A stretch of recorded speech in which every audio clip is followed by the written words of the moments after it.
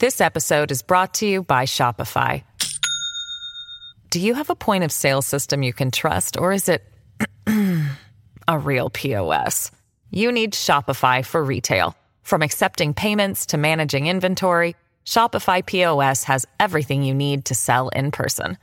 Go to shopify.com/system, all lowercase, to take your retail business to the next level today. That's shopify.com/system. All right.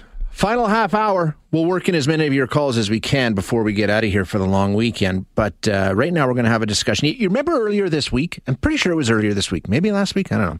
A caller asked me if I'd heard about the new discovery that had been made by physicists studying elementary particles. I said, no, I have not. To be honest, I had a terrible time understanding what he was even talking about. Now, that's not his fault, and it's not my fault. It's very advanced stuff. It's hard to explain. It's hard to understand. So our exceptional producing team got to work and tracked down someone to try and walk us through this. So let's chat with Ashutosh Kotwal, who's a Fritz London professor of physics at Duke University. Ashutosh, thanks so much for joining us today. I appreciate your time. Thank you for the opportunity. Okay, so we're going to be talking about particle physics, right? That's what this is? That's correct. Okay, what are particle physics? Can you give us a really basic working definition to get started here? Sure. So what we are studying is the basic building blocks that everything in nature is made of. So you can build down all the way to the atoms. Yeah. And inside atoms, you got protons and neutrons. And inside the protons and neutrons, we have particles called quarks and gluons. So combined with the electrons that we know about and many such particles, these things we believe are truly indivisible. They are the smallest building blocks of nature. And the way they interact with each other, the way they exert forces on each other, and by combining in the right proportions, you make up, nuclei and atoms and molecules. The smallest constituents of the building blocks, studying those is particle physics. Gotcha. Okay. Perfect. That makes sense. Now, in particular here, we're talking about something called the W boson particle. What is that? Okay. So we've all heard about nuclear forces. There's a couple that are active inside the nuclei of atoms. Okay. One is called a strong nuclear force, and that's the one that keeps the protons stuck together, makes a nucleus. The other one is called the weak nuclear force, and that one's responsible for creating heavy elements. It's responsible for the nuclear reactions that go on inside the sun. So the sun gives us energy because of that. So a very important force active in nature. In quantum mechanics, all forces are due to the exchange of certain particles. So the weak nuclear force is caused by the exchange of the W boson. That's the important role that the W boson plays. So it's sort of the facilitator of the process? Of the weak nuclear force, exactly. Gotcha. Okay, fair enough. Now, what changed? What was discovered last week, or what changed last week that sort of has people taking another look at W boson particles? The interesting thing about this particle is we have had a theory of particle physics which has developed over many decades, starting from the 60s. And literally there are sort of 30-plus Nobel Prizes awarded for the development of this theory. That theory of particle physics is called the Standard Model of particle physics. Okay. So that theory is able to now calculate within the theory the mass of the W boson. So if the theory was exactly right and everything about particle physics was correctly understood, you would get a calculated number. Our goal was to go measure the mass of this quantity, the W boson, and people are extremely excited because we get a very different answer. So that means something in this wonderful theory of particle physics called Standard Model is missing. There's something missing in that calculation, which usually is an indicator that there is some new physics out there, some new law of nature that we've never known about. This episode is brought to you by Shopify.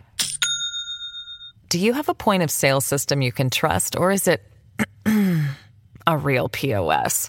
You need Shopify for retail. From accepting payments to managing inventory, Shopify POS has everything you need to sell in person. Go to shopify.com/system, all lowercase, to take your retail business to the next level today. That's shopify.com/system.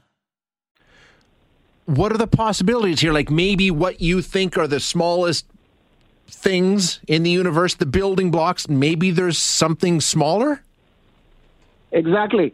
So people have been thinking maybe the Higgs boson, which has been discovered in 2012, it's possible that the Higgs boson is actually made up of something, and that can actually induce an effect that we are seeing. So that's one possibility that is getting support.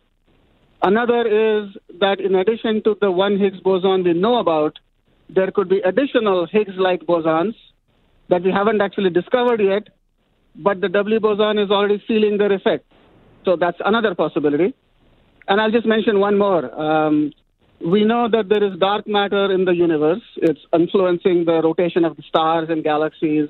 It's affecting the formation of galaxies. So the dark matter of the universe could also be made up of particles. So those particles do not exist in the standard model yet. We have no proof that it's particles. But if such particles were to exist, they can also produce this effect. So maybe we are seeing the effect of dark matter particles finally in particle physics. These are three of the possibilities people have looked at. Okay, interesting. Now, not everyone's on board, right? Some people are saying, hey, you're going to have to try and reproduce this. You're going to have to get more evidence. Not everybody says we need to start over here. Correct. It is a tradition of science that when such a result which is contradictory to the existing logics that we have, it is essential that we get additional evidence that supports the experimental facts.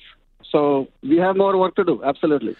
Now, when we talk about changing our understanding of the universe, how so? What could this mean in terms of our understanding of the universe and how it works? It just the basic fundamental processes?